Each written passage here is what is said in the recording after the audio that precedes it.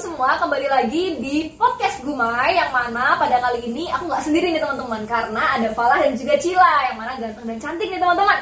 Nah, siapa sih mereka berdua ini? Nah, Cila ini adalah seorang penggiat Kamisan Yogyakarta, dan Falah adalah seorang mahasiswa yang mana juga peduli tentunya dengan isu-isu yang ada di kampus ataupun di masyarakat sekitar nih.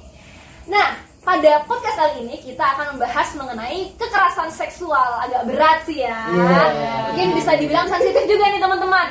Nah, maka dari itu aku pingin banget nih tahu pendapat teman-teman dari Falah atau Cila mengenai kekerasan seksual tuh apa dan seperti apa sih kita tahu tentang isu tersebut. Oke, kekerasan seksual itu sendiri ya sebenarnya tuh banyak banget jenisnya, karena Komnas Perempuan pernah menuliskan berbagai definisinya, ada belasan gitu teman-teman. Belasan ya, banyak banget. Dan yang kita dengar tuh biasanya paling cuma pemerkosaan atau pelecehan seksual gitu kan. Iya kan? Dan sebenarnya tuh banyak banget. Mungkin nanti teman-teman bisa riset lebih jauh lagi ya. Nah, pemerkosaan dan pelecehan seksual ini biasanya kita dengar pelecehan seksual itu kalau meraba, kalau mencium dan kaitannya dengan fisik gitu ya. Padahal sebenarnya hal-hal yang nggak fisik kayak misalnya verbal, perkataan itu juga termasuk pelecehan seksual. Kayak misalnya kita disiul-siulin, digodain, itu udah termasuk catcalling, yang mana itu juga termasuk dalam kekerasan seksual gitu. Dan kekerasan seksual ini biasa terjadi karena adanya relasi kuasa yang timpang gitu. Pelaku itu lebih kuat dibanding korban yang lemah gitu kan. Nah, kalau misalnya di kampus mungkin kita deket ya, karena sebagai seorang mahasiswa itu kita jadi korban si mahasiswa ini oleh dosen atau oleh staff atau oleh mahasiswa lain yang tentunya mereka punya power yang lebih besar kayak gitu. Aku juga pernah dengar nih teman-teman Cila dan juga Wisli. Jadi kayak ada nih suatu kasus yang sempat viral akhir-akhir ini, di mana konon katanya ada terjadi tindak kekerasan seksual yang dilakukan oleh dosen pembimbing skripsi, di mana itu kan jelas banget ya, ada ketimpangan kuasa yang jelas banget. Dimana kan kita juga sebenarnya pengen lulus, cuman kok jadi gini gitu kan. Bener-bener. Dan ketika dibawa pengadilan nih, itu tuh ternyata tidak ada tuntutan lebih lanjut kepada si pelaku. Oh my god, karena apa tuh lah? Nah, karena katanya itu kurang bukti. Dan kalau misalkan ngomongin tentang bukti ya teman-teman, kayak nggak mungkin nggak sih kayak ada rekaman video yang mustahil nggak mungkin. Ya kan? Ya kan kayak nggak mungkin direncanakan juga kan. Nah, padahal harusnya dalam penanganan kasus kekerasan seksual itu bukti nggak perlu berbentuk fisik kayak rekaman itu tadi, tapi berdasarkan kesaksian dari korban itu udah dikatakan sebagai bukti gitu loh. Jadi harusnya si pelaku ini udah bisa dipidana gitu. Oke, jadi tapi nih ya, di sisi lain itu tuh bisa jadi ada dugaan bahwa kenapa nggak dipidana itu karena mempertahankan nama baik si kampus ini sendiri. Dimana kan itu merupakan, kalau misalnya kita dengerin mungkin teman-teman juga populer ya di nama kampusnya, kayak salah satu kampus yang ternama juga di Indonesia. Tapi wait, gimana ya kalau misalkan kita bukti, emang kita butuh bukti yang kuat gitu memang secara hukum juga kan. Tapi dengan kata-kata mempertahankan nama baik itu kayaknya gimana ya, kurang adil gitu bagi korban. Dia kan pasti kita hidup di negara hukum yang mana memang keadilan itu harus banget ditegakkan gitu. Betul. Itu gimana tuh teman-teman, biar kita sama-sama fair lah gitu istilahnya. Nah, sebenarnya tadi Falah tuh ada benernya gitu. Kita juga bisa tahu kalau ya kampus mana sih yang mau dijelekin namanya dengan kasus kayak gitu, padahal mereka untuk merintis itu udah jauh banget perjuangannya gitu kan. Tapi yang korban ini juga nggak bisa dikesampingkan gitu kan. Nah, menurut aku sebenarnya kampus itu bisa menjadi lebih baik dan mempertahankan nama baik kampusnya itu dengan membuat regulasi, dengan membuat peraturan yang seharusnya memihak pada korban dan juga menyelesaikan si kasus itu sendiri gitu ya.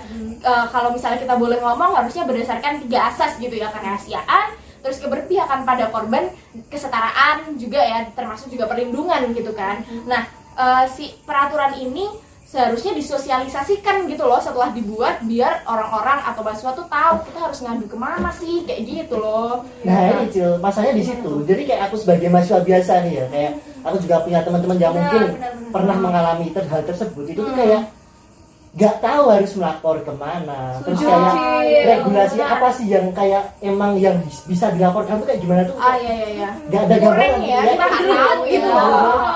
Nah, sebenarnya di Permendikbud yang terbaru 30 tahun 2021 yang kemarin udah dibikin sama Pak Nadiem itu ada nih, gimana sih caranya kita melapor, gimana sih cara kita nanti ditangani, itu melalui Satgas PPKS ya, pencegahan kekerasan seksual itu tadi. Nah, Satgas ini berguna sebagai tempat untuk kita melapor gitu ya, dan dia juga berperan sebagai tim investigasi yang nantinya menjadi pihak ketiga yang menjembatani antara pelaku dan korban. Dia berfungsi sebagai pihak ketiga yang tadi menyelesaikan kasusnya itu dan juga mendampingi si korban ini. Jadi balance gitu loh, dia sembari nyari tahu kasusnya tapi juga mendampingi korban ini untuk pemulihan kayak gitu. Oke, tapi aku izin tanya ya Cil ya, Oke, hubungan gimana dengan tuh? Satgas. Tapi tuh ada nggak sih kepikiran kalau misalkan Satgas itu tidak bisa dipercaya tuh? Apalagi kan kita juga nggak tahu ya manusia, bisa aja tuh dia malah membocorkan emang kronologi korban yang malah harusnya tuh nggak disebar gitu. Iya, tuh. apalagi Gimana ini tuh? kayak kita nggak kenal sama satgasnya Iya, nggak bener sih? banget. Jadi Iya, kayak iya, kurang Kurang percaya gitu, gimana mau percaya? kurang gitu. feel gitu Cil. Ya, orang asing juga. Iya, Iya, Iya. bener banget tuh. Nah, kalau yang sependek aku baca gitu ya, Satgas itu tuh terdiri atas sivitas akademika gitu ya, atau orang-orang yang ada di kampus, dosen, mahasiswa, dan warga kampus lainnya gitu, yang mereka bekerja secara independen dan berdasarkan asas kerahasiaan dan juga pastinya memihak korban gitu kan. Nah, kalau itu tadi mungkin menurut aku itu berdasarkan komitmen gitu loh, komitmen mereka yang udah dimandatkan oleh Permendikbud gitu, yang tentunya seperti pejabat publik lain yang mengemban mandat dan amanah, mereka harusnya udah itu dong, disumpah dong sama agama dan kepercayaan masing-masingnya nggak sih, harusnya kayak gitu. Makanya dengan kita itu berdasarkan dari timnya tadi, berdasarkan sivitas akademika, dosen bisa jadi itu dari orang yang dekat sama korban, makanya korban itu bisa percaya, dan tentunya Satgas ini bertanggung jawab untuk menjalankan tadi sesuai mandat dan sumpah dari agama dan kepercayaan gitu. Jadi kita juga harus kembali lagi ya ke diri kita masing-masing, tentang kepercayaan kita masing-masing, dimana setiap kepercayaan itu kita pasti yakin ya, kayak nggak ada yang namanya mengizinkan kekerasan seksual itu terjadi. Benar. Oke, benar juga sih, dan itu juga apa ya, dari keimanan kita juga, spiritual itu juga benar-benar harus ditingkatin sih, karena juga kita harus bisa menahan hawa nafsu diri kita masing-masing ya. Iya, benar. Karena korban itu nggak hanya di perempuan teman-teman, jadi bisa juga di laki-laki itu juga bisa gitu. Yang harus apa? Preventif. Bener banget, pencegahan Pencegahan. sangat penting.